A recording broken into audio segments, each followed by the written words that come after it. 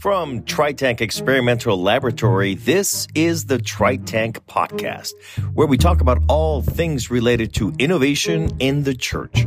I'm Father Lorenzo Lebrija. Thank you for joining us. Welcome to the TriTank Podcast, episode 010, episode 10, on Theology of Abundance. And my guest today is the Reverend Dr. Sam Wells. He's the vicar of St. Martin's in the Fields, and he has been there since 2012. He has served as a parish priest for 25 years, 10 of those in urban priority areas in the United Kingdom. He also spent 7 years in North Carolina, where he was dean of Duke University Chapel. Sam is also a visiting professor of Christian ethics at King's College. He is a regular contributor to Thought of the Day on the BBC. He has published 44 books, although by the time you hear this, it might be up to 45 or 46 or 47. They come out really quickly, including works on Christian ethics, mission, ministry, scripture, liturgy, and preaching. Really, really good books. I don't have all 44, but I have a good number of them. Sam is married to Jo Wells, who is Bishop for Episcopal Ministry in the Anglican Communion, and they have 2 adult children. The Theology of Abundance is definitely not anything related at all to prosperity gospel. This is a wonderful conversation about what it means to be following God into a place of abundance. We'll be talking a little bit about the paradox of existence, the theological narration of scarcity, the too much God, going where the energy is in our communities. And finally, we'll get practical about how we ourselves can be living into the theology of abundance by just a slight adjustment to our imagination. I hope you enjoyed the conversation. Let's go to it.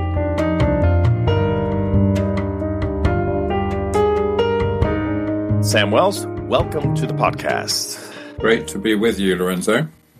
Thanks. You know, this is something, so when I was in England earlier this year, this past summer, and I went to the Greenbelt Festival, I heard you talking about the theology of abundance. And there was one line that to this moment, I still just keep thinking about, because it is also, I think, very related to the work we do at TriTank.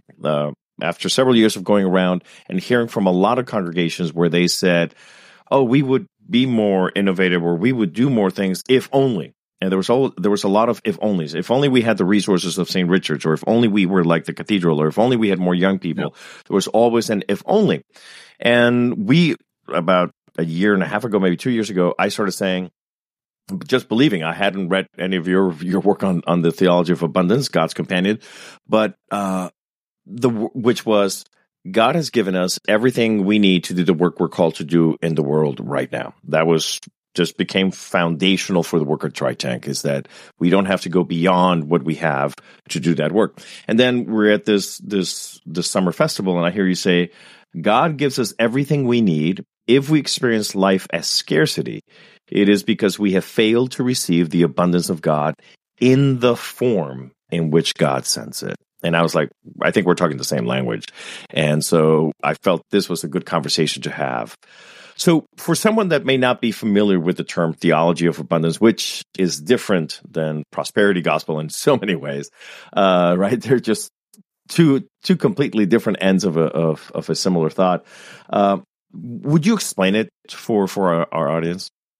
Okay, well, I'm going to come at it from 2 or 3 different angles. You've given the basic theological basis. I'm going to start with a kind of a basis that would apply to anyone in the world, or certainly anyone in the developed world. So let's start by thinking about the number of human beings born since human life began. It's 117 billion, just in case you were wondering. I think that's enough to be getting along with. We're adding human lives at a rate of 140 million a year. You'd think that was quite a lot of life. But we're only one species, I'll give you that. Apparently there are around 8.7 million species on Earth. A good bunch of them are insects, but even so, you'd think that's quite a lot to be getting along with. We can't say there aren't enough, but then we're only one planet. Our galaxy, Milky Way, round about 200 billion stars, give or take. Our galaxy is probably one of around 300 trillion galaxies in the universe. You see where I'm going with this? Oh, yeah. I think. There's there's way too much of everything, more than enough, surely, by any calculation, but we're still captivated by the perception that there's not enough. We live under the illusion that if we had enough time, we could do anything. We could do everything. There's no flaw in our abilities or relationships. The only flaw is we don't have enough opportunity to manifest our talent and realize our ambition, if only. If something doesn't come about, there must be someone to blame. And we have that sense of something having been stolen, the right to fulfillment of our dreams. So when a loved one dies, we wish there'd been more time, more opportunity, a longer, more extended period in which what exactly? It would have fulfilled, they and we could have fulfilled our fantasy that everything can be achieved and all that hasn't been possible in this life can somehow nonetheless occur. So that's what I call the paradox of existence. There's way too much of it, but when we try and get it all for ourselves and for our possession, we find there's not enough. And then we fixate on the not enough, and we feel a sense of great injustice about it, and we feel the sense of unfairness that others seem to have more. And if only things had gone differently, we could have had all things. And we have this great sense of bitterness. If it wasn't for someone's intervention, like on Scooby-Doo, if it weren't for those darn kids, we could have had everything everywhere forever. So that's not a theological comment. That's a kind of almost universal default Western understanding that there's just not enough, even though, of course, there's all these trillions of galaxies and whatnot. So if you then translate that to kind of Christian speak, then you have a more select range of things that we feel there's not enough of. There's not enough information. There's not enough resources. There's not enough wisdom. There's not enough men of a certain age in my congregation. Whatever people say. And I think it all comes down to two, and it's actually one, really. But if I name the one that we think it is, or most often we think is there's not enough revelation. If only I knew who God was, what God wanted me to do, who Jesus really was. If I got all of that sorted, that's the revelation thing. I actually think at the very bottom of that argument, where it's going is there's not enough God.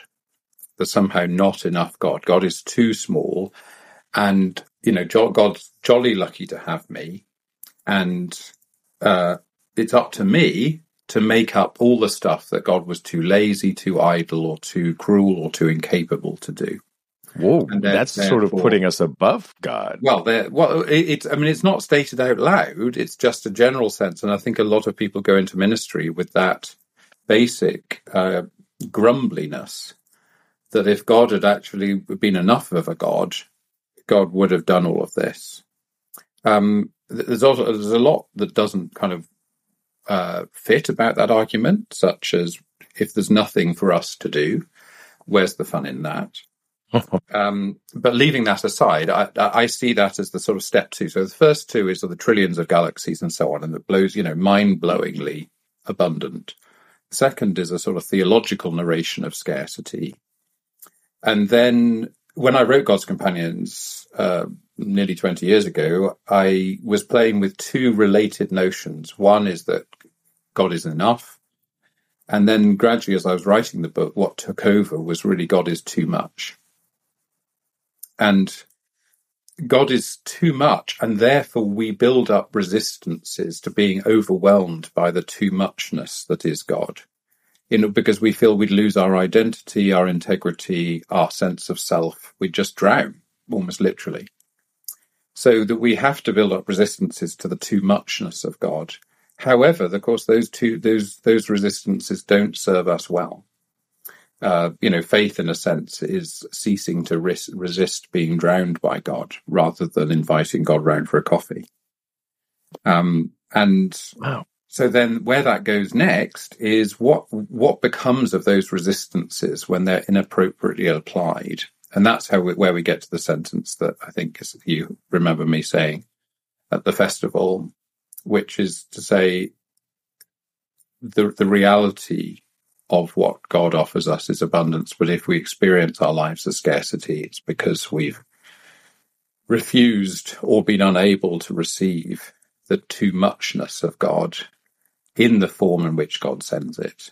And I guess that the most obvious examples of this, well, to take a perhaps controversial example, in the Church of England right now, as I'm speaking, we have same-sex couples who are coming to the church wanting to have Christian services in a church to bless their marriages. And the church is finding a way to turn them away. You know, here are people aged exactly in the age group the church is longing to have more of, 20s and 30s usually, who are coming asking the church to pray with them. And the church is not finding itself able, certainly at an official level, whatever churches like my own do on an unofficial level, to receive the too muchness that God is sending them in the form in which it comes. So to take another, to put that scripturally, it's only when the man by the side of the road is beaten up and left in the gutter that he's prepared to accept help from a Samaritan, because a Samaritan is the last person he would accept help from. Wow. And so, that would be the analogy. God is sending help in all sorts of places, but most of us, if we place ourselves in the New Testament, wouldn't dream of accepting help from most of the places from which that help is coming. So, I've taken a controversial example there, but you can see it in so many ways. I mean, in my own church, St Martin in the Fields in central London, all these arguments took place when we set up our commercial enterprise. Yes, it's an amazing place. Yes, it's a very expensive place to run. Yes, we could have 10 times as many people coming across the threshold who might get involved in our worshipping life or whatever else if we set up a business. But no, we can't do it because churches don't do that kind of thing. Why do churches not do those kind of things? Because we never have. And there's something about the money changes in the temple, but I can't remember what that actually referred to. Is that your best answer? God is creating this opportunity. There's loads of people who think this is a beautiful building, who would love to cross the threshold, who are looking for a cup of tea, having been around the National Gallery or whatever they've been doing. They are being sent to us, and we're finding 15,000 reasons why we can't actually open the doors and make them welcome. They're very happy to open their wallets and spend money. And if you put a little note on the table saying what we do with homeless people and how we're trying to nurture young artists, they'll be glad to open their wallets additionally to help with those kinds of initiatives. But we're saying we've never done it and we don't really do that kind of thing. No, we do the Eucharist on Sunday morning. And that's the theology of abundance, really, is that God is giving us way more than we need, and we're finding these extraordinary, elaborate ways of saying, no, I'm sorry, we can't receive that. Thank you very much. It reminds me, I was reading a talk given by Bishop, I believe his first name is Philip North, right, in the UK. That's the one. I have a lot of things that I disagree with him on, but however, there's one particular talk he was talking about the word sustainability, and that when we keep only keeping churches and looking only at churches that are quote unquote sustainable, we're missing the point of what ministry is, because he said we're going to become a church of and for the rich. He said, you want to grow the church, go to the poor. They will gladly receive this message. But few of us, I live in Los Angeles, few of us would think about setting up a team, say, for example, of 10 priests to go to minister to the 70,000 homeless people in Los Angeles. And just that's your job. Just go and be with them, another Sam Wells, but go and be with them in the streets and just know their names and know their stories. It's not about collection. It's not about having them on Sunday morning at the nearby Episcopal church. So that could be a way of looking at, there is a field out there of people that do want to hear the message, but we're so focused on, I think, in the U.S., particularly on, actually, I know this is true also in the U.K., how do we keep our buildings open? How do we maintain our buildings? And so much of it becomes about maintaining the structure, maintaining the buildings, than it does, for example, about how do we grow Christian disciples? How do we keep doing that work that we're called to do? couple of examples, Lorenzo, from St. Martin's in the last 10 years. So here's example one. We were at a stage where our homeless centre was getting most of its funding from the local council, which was quite right-wing and didn't want to fund work with asylum seekers. So it turned out the asylum seekers were spending most of their time in the church building, which was becoming somewhat unmanageable and rather absurd given that we had this huge homeless centre next door, which wasn't doing anything for them. So we created something called the Sunday International Group on Sunday afternoons just for the asylum seekers as a being with ministry, playing chess and telling stories rather than providing sandwiches. And one day, after 2 or 3 years, we took the group for a walk in the countryside because getting out of London if you're homeless is difficult. And they were walking, I wasn't there, but they were walking past a farmer's field where there was a farmer struggling in the field with a sheep. And one of them leapfrogged over the fence, ran into the field and said, "Can I help?" And the farmer was kind of looking desperate and, sticking his hands up various orifices and not getting anywhere. And so quick as a flash, within 5 minutes, this guy from West Africa had stuck his hand up the right place and out came a little baby bar lamb. And the farmer understandably said, "Well, first of all, thank you. And secondly, how on earth did you learn to do that?" And the asylum seeker said, "Well, I'm a doctor." He was a doctor who'd had to leave West Africa because he was gay. And nobody, when he'd been to soup kitchens and so on, had ever asked him what he did for a living. They just assumed he needed soup. Well, he had an awful lot more to give. And that, that's the thing about your Los Angeles 70,000 homeless people thing. If you ever actually ask these people what assets they have and what they would be absolutely overjoyed to contribute. But we treat people as a threat and as a burden because they're asylum seekers. We think they cost money and, so on. Here's a person that could be a doctor in the National Health Service with just a little bit of assistance and support and respect and dignity. So to give another example, when I came, there was civil war at St. Martin's over Thursday lunchtimes.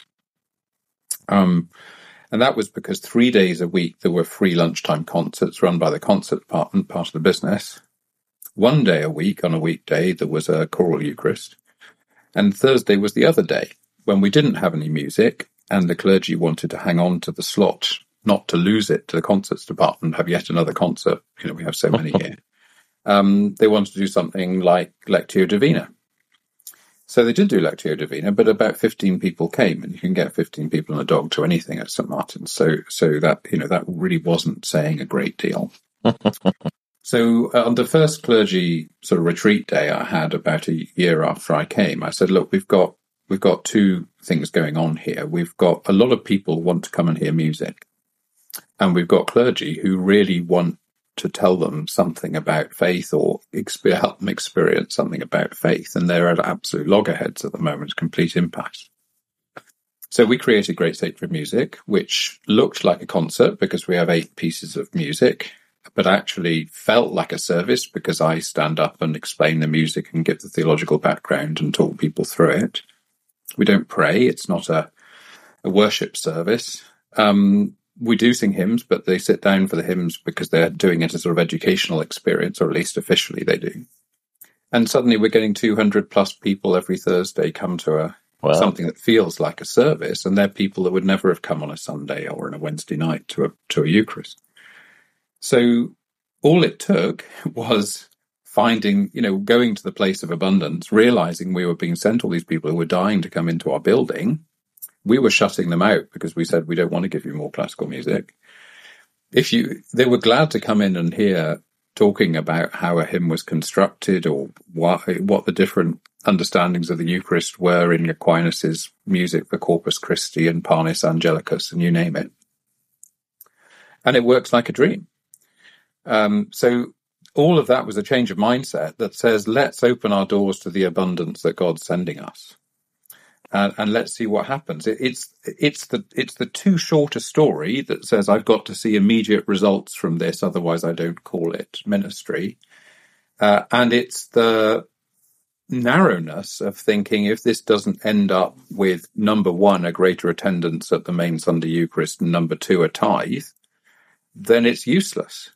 Well, you don't get any of that out of the New Testament. That's out of a very narrow church business plan, but it's too narrow. And generosity is the best investment, because generosity invests the way God invests. Most of it didn't fall on the good soil, but that's okay. That doesn't mean it was wasted.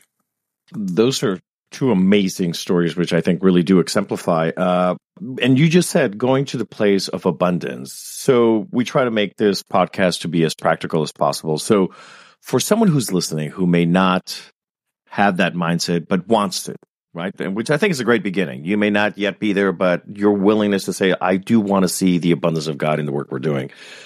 How can someone move toward that mindset? It probably won't be overnight, unless they have a revelation of some sort. But how does one move toward that? Well, let's imagine. I mean, I'm trying to think of something immediate in the American context. I think of something very much in the British context. When people don't go to church in Britain on a Sunday morning, they often go to car boot sales or trunk sales. You'd call them. I mean, everyone brings their cars, they reverse their cars. It's a bit like a tailgate. Like a flea market. But it's a flea market, yeah, but it's done out of the back of a vehicle. Okay. Those are very popular in this country, and old coins and all sorts of soldiers that have been painted in funny paint that probably kills you with lead poisoning or something. You all get change hands at these things. So, it's quite common for a church to be furious because there's nobody coming into their parking lot, but everyone's going just a few blocks along. Why not open a tent at one of those, those events and say, here's a quiet moment, or there's somebody here who can talk to you if you're struggling, or something like that. Do you see what I mean? It's God is sending you all these people. All you've got to do is make a slight adjustment in your imagination to work out how to meet the people that God's sending you. Don't assume somebody's going to walk in the door as a fully fledged tithing Eucharist twice a week Christian. And of course, there's plenty of those people that in other parts of their life aren't everything you'd want them to be. So it's not, it's about the imagination at the end of the day, and going where the energy is. There's always energy in a community, even if you don't realize where it is straight away. But there's really very little in the New Testament saying you have to come to this zip code, you have to be wearing these clothes, you have to donate this much, and you have to attend worship this often, and your kids have to wear these clothes up until Memorial Day and these clothes after Labor Day. There's almost nothing in the New Testament about those kind of things, less than nothing. And yet we narrow our imagination to those things. So it's about, it's like a meditative exercise, but it's great if you do it with others in your community and allow your imagination to say, what is getting people excited here? Where is God sending people? Where do you find people gathering? What are they talking about when they're there? And is that actually miles away from what church is, or are we just not used to that being the way things are done? That's again, I'm also a practical person, and I try to think practically. So when you said slight adjustment to the imagination, to your imagination, I think that someone could, right? One of the things that someone could do is in their neighborhood is on a Sunday morning say, okay, this Sunday morning, I'm not going to go to church. I know, right? They're already probably not. But drive around your neighborhood to see where people are. Are they at the park? Are they meeting somewhere else? As you say, to find the places of energy where people are already gathering. And it doesn't have to be on a Sunday morning. To your point about a few references in the New Testament, I've told on more than one occasion people, listen, Moses only came down with 10 rules. The rest we've all added, so we can change the others. As long as we don't change those, and we sometimes want to change those 10. So I think for us to be able, I think part of it is when we catch ourselves thinking there's not enough, if only we had more resources, if only, when we catch ourselves saying, if only, that should probably be an invitation to say, or and then improvise a little. That's another one of your books, right? The improvisation. Mm-hmm. And just begin to say, what would be another way? What's another angle at this? The moment you catch yourself saying, if only we had more resources, if only we did. And that doesn't, what I can hear somebody listening to this right now, which I would be remiss not bringing up, is somebody might say, yes, I hear you, but we don't know how we're going to meet our expenses this month at the congregation. It's a small congregation, and they can barely afford a priest. They can barely afford the insurance, the lights. So they're about to lose all that. What do we say to someone that's scared, that's in that place of fear at that moment when we're talking, change your imagination? Here's another story.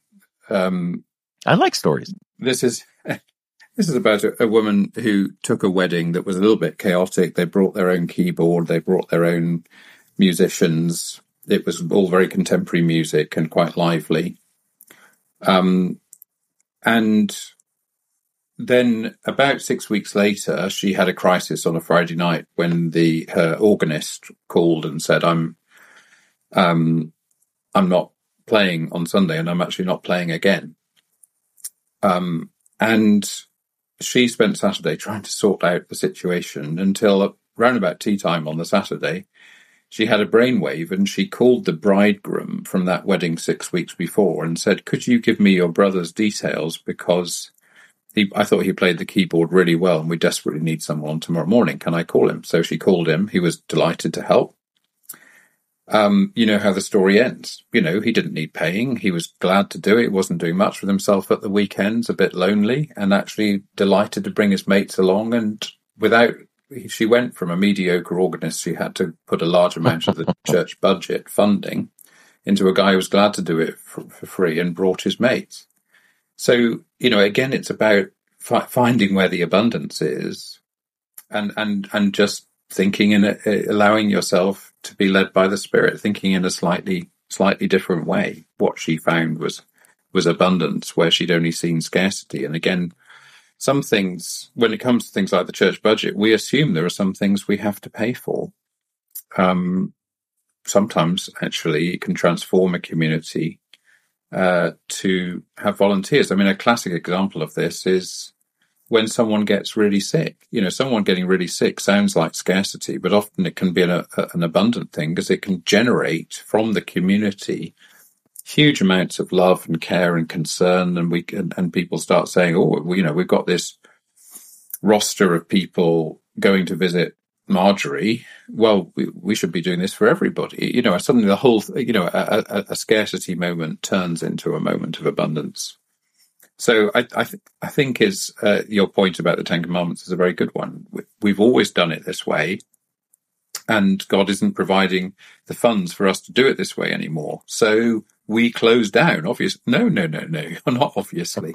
You know, so we find a new and more interesting way to do it in a much more dynamic way, which is closer to the energies that God's sending us. It's, you know, that's ministry, particularly ministry in our generation.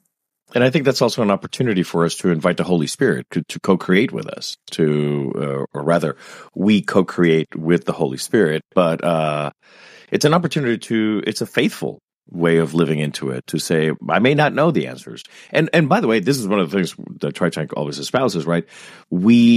It's okay if you try some things and they don't work.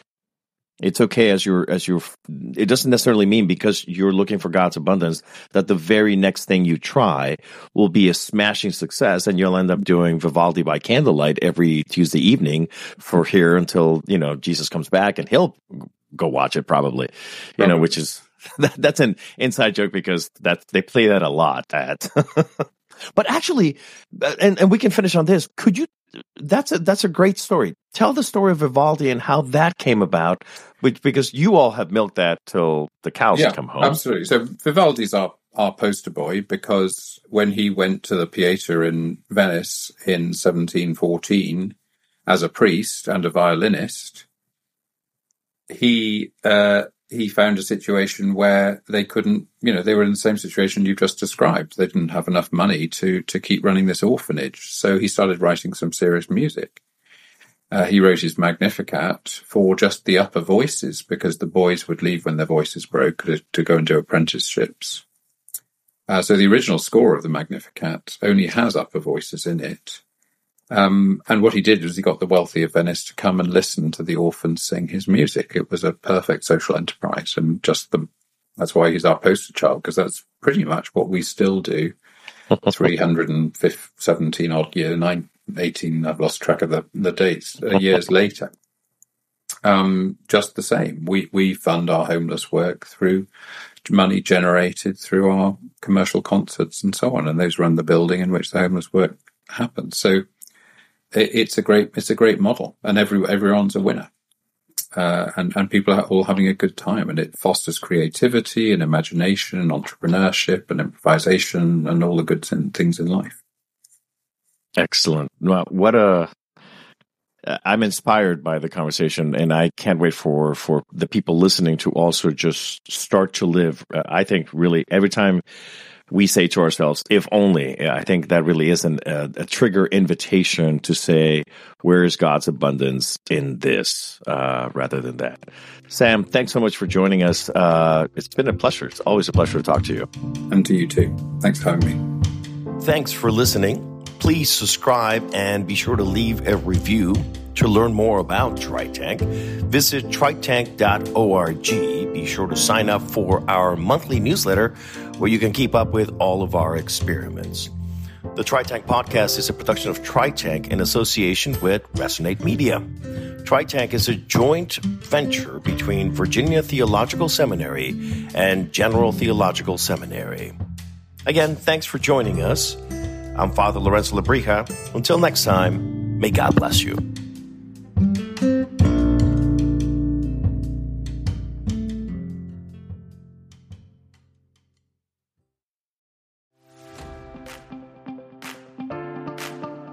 Do you have something to say? Are there people who want or need to hear from you? Have you always wanted to start a podcast but don't know where to start?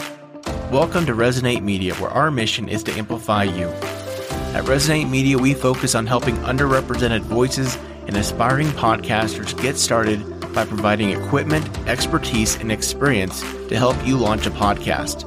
To get started, visit ResonateMediaPro.com. Don't let the confusion, complications, and costs of hosting, recording, editing, and distribution hold you back. The world needs to hear what you have to say. Resonate Media can help your voice be heard.